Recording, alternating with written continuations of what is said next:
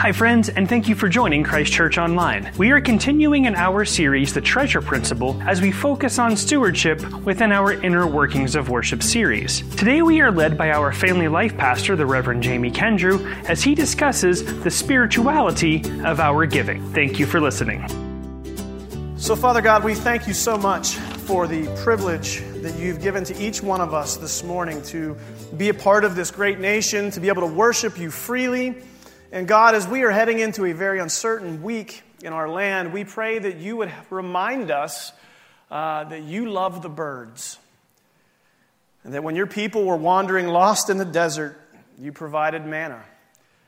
And so help us to go into this week confident, knowing that you are God, that you are in control, and it's all good. That you love us. And so God, as we here this morning, look into the Word of God, specifically in 2 Corinthians. We pray that you would have some Bible study with us. That you would teach our hearts about the importance of our attitudes. About the importance of not just being people of words, but being people of action. And so God, we thank you for Paul. We thank you for the churches in Macedonia. We thank you for the Corinthian church. And so Lord, may we hear your loving words this morning. We thank you and we love you. It's in Jesus' name we pray. Amen. Amen. Well, good morning, Christ Church. I'm Pastor Jamie Kendrew. I'm excited to be with you here this morning. Normally when we preach on giving in the church, the pastors cast lots to see who has to do it. And, you know, for years I had that same attitude, but as I grew in maturity in my faith, I came to the realization that this is actually a very loving thing to do as a pastor, is to really talk about our attitudes towards giving. And so as I did this particular sermon, I started to think, well, I'm really glad my attitude's a lot better right now, because it really is about the attitude of giving more than it is about giving itself, isn't it? Last week, Pastor Jared reminded us that we're in a sermon series that we're talking about the inner workings of worship, why we do the things we do in church. And we've talked about everything from the Lord's Prayer. We've talked about everything from the Creed. We've talked about why we sing songs and what worship means. And now we're talking about giving. And why do we give? Is it so that we as a church can have $40 bajillion and buy things? No, that's not it at all. But you see, the reason why we talk about giving is because we are one body. We are one unit. And we are called to be the hands and feet of God. And when He blesses us with stuff, He says, you are the steward of what is my stuff, and I want you to use it to bring me glory. And so that's why we talk about giving, because you see the word possession, when you look it up in the dictionary, talks about a couple of things. One thing it talks about is the stuff that we own, but then it also talks about the demon taking control of somebody else. And it's interesting that that's the word that we talk about when we talk about our stuff. We call it possessions. And if we're not careful, our possessions can possess us. And what once was us being in control of God's stuff is now the stuff of earth being in control of us. And we don't want any part of that, do we, church? Pastor Jared reminded us last week that it all belongs to God. And he reminded us last week that where our finances specifically are is where our heart is. We challenged you all to go this week and to really look and examine yourselves to say, where is my money? And where is my heart? And I would ask you to introspectively think about that. Did you do that? Where is your money? Is it in the generous givings of the things of the Lord? Or are you a miser trying to build your own little kingdom? Now, these are strong words, so forgive me, but they're words that are coming out of 2 Corinthians here that I'm going to share with you. Look, giving of our finances is a scary thing. It really is. Giving of ourselves is a very scary thing, because our finances really represent our time that we spent working hard, right? And time is that one thing that we can never get back. But what a more beautiful way to worship God than to say, Lord, all the works of my hands, I'm trusting to you. A couple of years ago, I received a phone call. And thank you, Jim Fisher-Keller. I think I saw you this morning, for giving me permission to share this story this morning. But a couple of years ago, I received a phone call from a friend of mine named Mary Beth. Now, I had gone through a lot with Mary Beth and her fiancé and then soon husband, Jim. Because Mary Beth was diagnosed with, to make a long story short, a terminal cancer, and it was going to take her. And I remember when I got the phone call from Jim saying, the doctors are saying it is not going to be long at all. Will you come over and will you do communion with us? Now, if you knew Mary Beth was a person that, this woman gave. She was so jubilant in her giving. Her attitude was fantastic. And I thought, here's a woman who's literally dying. She's got days to live. I'm going to go over. I'm going to cook them dinner. It's going to be epic. We're going to do communion. It's going to be this beautiful moment. And I call her up and I say, Mary Beth, I love you. Thank you for the way that you've just submitted to God's will. And she did. She embraced what God had for her life. And I said, I want to bring you dinner. And she said, you're not bringing me dinner. So wait a second. I'm bringing you dinner. No, you're not. I want to say thank you to you for all that you've done. You're coming over to my house and I'm cooking you dinner. Mary Beth, you're dying. I'm still cooking you dinner. And I want to tell you, that was the most beautiful gift I've ever received. To have a woman who is dying say, I want to show you that I love you by serving you, when she didn't have the energy to stand. It was an incredible moment. I know, Jim, you're probably over there crying too right now. Jim and I sat at the table while she prepared us a turkey and mashed potato dinner. And she served us. I couldn't even cut my own turkey. She served us.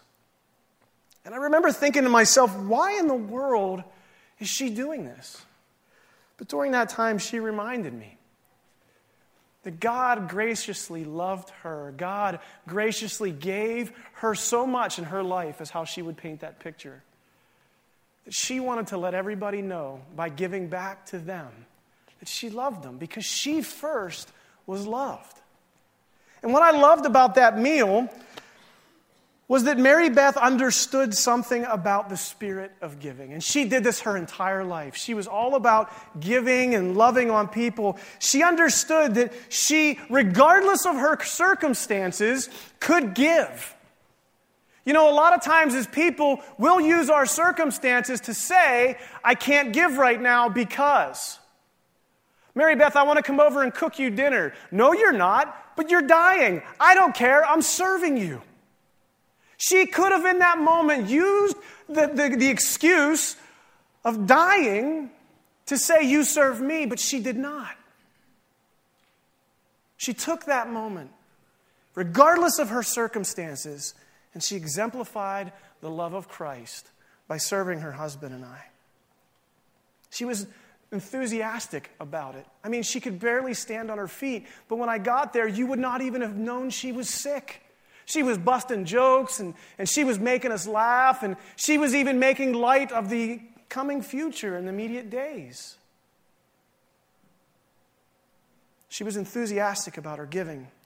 She was gracious and gave out in spite of her circumstances.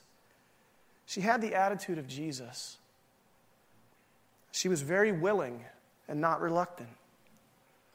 What a sweet dinner we had that night as we talked about eternity. And as we talked about what the kingdom of God was going to be and what it looked like and her security in that. You know, a few days later, Mary Beth did go home to be with the Lord. And just what a beautiful story that she embraced the will of God for her. But regardless of her circumstances, she still gave. So I ask you this question this morning. Where is your heart when it comes to giving? You know, the Word of God tells us that in our time, in our talents, and in our treasure, we are to give. And one of the things I want to make sure we're very clear on this morning is I'm not saying that you can substitute one for the other. It's very clear that it is your time, it is your talent, and it is your treasure. It's all three. God has blessed you and gifted you with things, with people, with time, and with stuff, not so you can bring glory to yourself, but so that you can bring glory to Him. And when it comes to giving, we are called to give of all of those things. our time, our talents, and our treasures. And our attitude with which we do that is super significant. You see, the Corinthian church was in a little bit of a mess. Their relationship with Paul was a little damaged, was a little broken. See, what had been taking place is the churches in Judea, all right, over near Israel, these churches were really experiencing some hard-pressed times. They had very little. People were starving. The Christian Jewish church there was in a very bad way. And on this, Paul's third missionary journey at the time, he's going around and he's reminding the churches that they need to support one another. They need to come alongside of one another. They need to give of their time, talent, and treasure. And they need to remember their Jewish brothers and sisters in Judea. Now, there's a very hard-pressed relationship between the Gentile Christian and the Jewish Christian in this time. There was a group known as the Judaizers that were going around and they were teaching unless you were a Jewish Christian, you really weren't even a Christian. And Paul is trying to explain to everybody, no, that's not what God says. In fact, he says the opposite, that we are one body and we are called to help take care of one another. And so when he calls for this offering to be taken up to help the churches in Judea, it's this beautiful unifying moment in all of the churches right now in the world. There's a particular church in Macedonia that didn't have anything. In fact, they were probably in a harder way than what was going on in Judea. Their circumstances, their life quality, the steel mills had just closed down. They know what Pittsburgh felt like back in the day. In Macedonia, there was a hardship going on, and Paul even asked them, hey, do you want to be a part of this? And they jumped on it like Mary Beth on cooking turkey.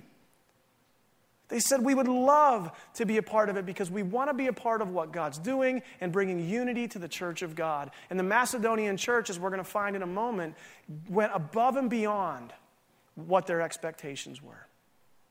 The church in Corinth was a very affluent area. They were blessed with good preaching, good teaching. It was a church that they had the spiritual gifts flowing in abundance through them. In fact, when Paul originally came and said we need to help take care of our brothers and sisters, they were one of the first ones to jump up and say, we will take this on. But the problem is when they did that, they literally did not put their money where their mouth was. In fact, a year will have gone by between then and now. And what's happening is when a brother or sister in Christ makes a pledge to something and they don't follow through with it, ministry suffers. In fact, when we make pledges with our mouth and we don't follow it up, it's actually a litmus test for where we are at spiritually as individuals and as a body. There's a guy named Warren Wiersbe who has a great quote when talking about this whole treasure principle, when talking about this whole concept of giving. He makes this statement right here. They're going to put it up on the screen for us. It says, when a body is not spiritual, it is not generous. And what's happening in Corinth right now is Paul is concerned that the spirituality of the church is beginning to lack because they're not meeting the commitments of giving that they've made. So if you have your Bibles, I would encourage you right now to open to 2 Corinthians 8. We've laid down the setting for our Bible study today. And I really want to encourage you to follow along with us. Because these aren't my words this morning. These are the words of God. These are the words that He inspired through Paul. And there's a lot that we can learn this morning. In fact, there's 5 key principles as we go through this Bible study this morning that I really want us to pick out. And there's a key word that Paul talks about. He says the word grace giving. And grace giving is a very beautiful thing that we're going to talk about. And grace giving is something we're going to learn about today. And I want to encourage us as we're starting to think about what it looks like for us to give our tithe and our offering to be very grace-giving mindseted. And so if you would, follow along with me. We're going to start in 2 Corinthians chapter 8, verses 1. It says this, "And now, brothers, we want you to know about the grace that God has given the Macedonian churches. Out of the most severe trial their overflowing joy and their extreme poverty welled up in rich generosity.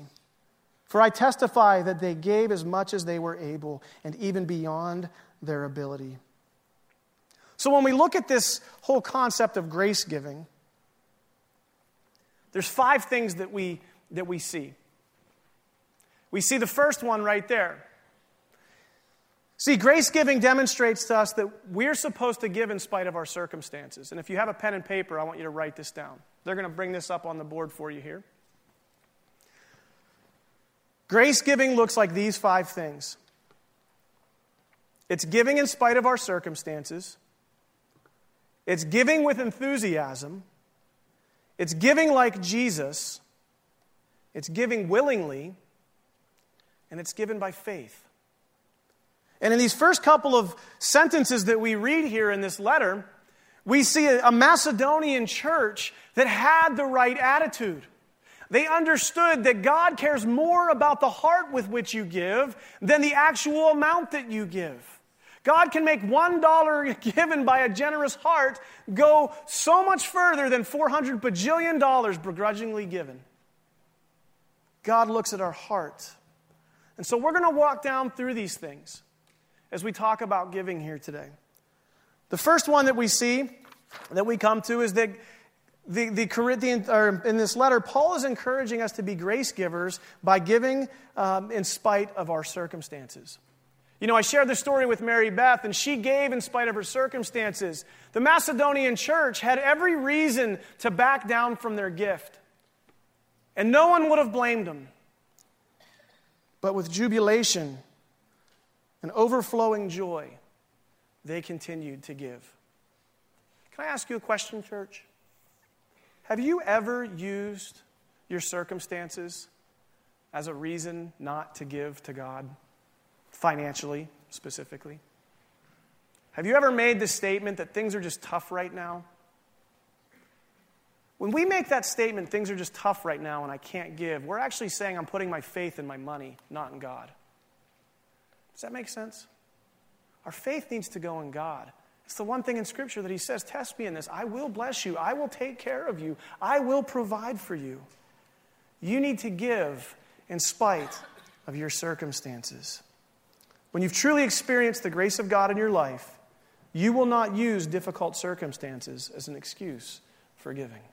So how do you know if you're one of these grace givers that Paul talks about? Well, you won't make excuses on your circumstances. When we look at verses 3 and 4, it says this: For I testify that they gave as much as they were able, and even beyond their ability, entirely on their own. They urgently pleaded with us for the privilege of sharing in this service to the saints. They were begging to give, the Church of Macedonia. And the second thing that we look at, if we want to do a litmus test of ourselves, is first we need to see if we're giving beyond our circumstances. And then verses 3 and 4 point out that we need to be giving enthusiastically. Do you consider it joy when the paper or when the basket passes by? Or is it something that feels like a 400-pound weight coming out of your pocket? If our heart is right, then we should be privileged to give. There's an old adage in the church that makes this statement. We will say, you got to give until it hurts. And I completely disagree with that. We need to give until it doesn't hurt anymore. Because it should be a joy. It should be a blessing, like the Macedonian church says. They gave beyond their circumstances. They gave with enthusiasm. And our giving should be a result of jubilation, not mathematical calculation. Amen? Did you catch that? Our giving should be out of jubilation, not mathematical calculation. Because God works in great ways. When we look at verses 5 through 9, it says this: For when I came into Macedonia, that's the wrong chapter. And they did not do as we expected, but they gave themselves first to the Lord and then to us, in keeping with God's will. So we urged Titus, since he had earlier made a beginning, to bring also to completion this act of grace on your part. But just as you excel in everything, in faith and speech and knowledge and complete earnestness. See, remember I told you the Corinthian church had all these good things going for them? They had a lot of good stuff going for them, but their attitude towards giving was off. But just as you excel in everything, in faith and speech and knowledge and complete earnestness in your love for us, see that you also excel in this grace giving. I'm not commanding you, but I want to test the sincerity of your love by comparing it with the eager earnestness of others. For you know that the grace of our Lord Jesus, Christ. For you know the grace of our Lord Jesus Christ, that though he was rich, yet for your sake he became poor, so that through his poverty might become rich. If we're true givers, grace givers, then when we give, our attitude needs to be the same as Jesus. We need to give in the same way that Jesus gave. Now that's a loaded statement. Jesus came down from heaven. He gave up everything. But I want to make sure we're very clear here on this point. Jesus was not broke. Jesus gave all of his earthliness away. But Jesus has eternal riches that you and I cannot possibly imagine. But the Word of God tells us that if we confess with our mouths that he is our Lord and our Savior, we will one day join him in those riches. They're a different kind of rich. They're the kind of richness that is investing in people, that is investing in love, that brings glory to God. Jesus didn't make excuses. When he came down to earth, he gave up his possessions. When we read this verse, we see something that this is kind of hard to talk about. Because I used to believe this myself. That a lot of times we look at our tithe, we look at our giving, and we'll make the statement, well, I volunteer my tithe. We'll make the statement that I give because I change diapers in the nursery, or I give because I sing in the choir, and I really want to challenge that thought. I used to believe that same thing myself. But as I studied the Scripture and as I really looked at time, talent, and treasure, it's all of them. And if you're out there, and hear my heart and hear what I'm saying, because it's the Word of God, if you're out there right now and you're making the statement that I give faithfully to the church because I give my time, you're missing a large portion of what God is calling you to. Yes, he is calling you to give your time. Yes, he is calling you to give your talents. But he's also calling you to release your hands like you've released your heart. And he's calling you to give faithfully to the ministries of the church. Does that make sense? Hear me. You cannot substitute your tithe for your time. Paul speaks specifically to the church here, and he says, listen, you guys are gifted in the spiritual things. You're gifted in the spiritual gifts, but you're neglecting on the grace gift.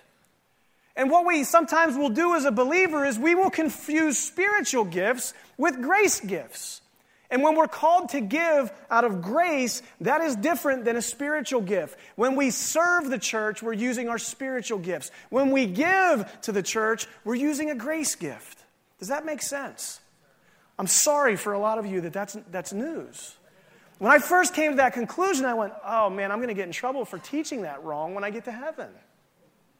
Time and talents and treasure, God is calling you to be generous with all of it. He's calling you to be generous with your friends, your family, your coworkers.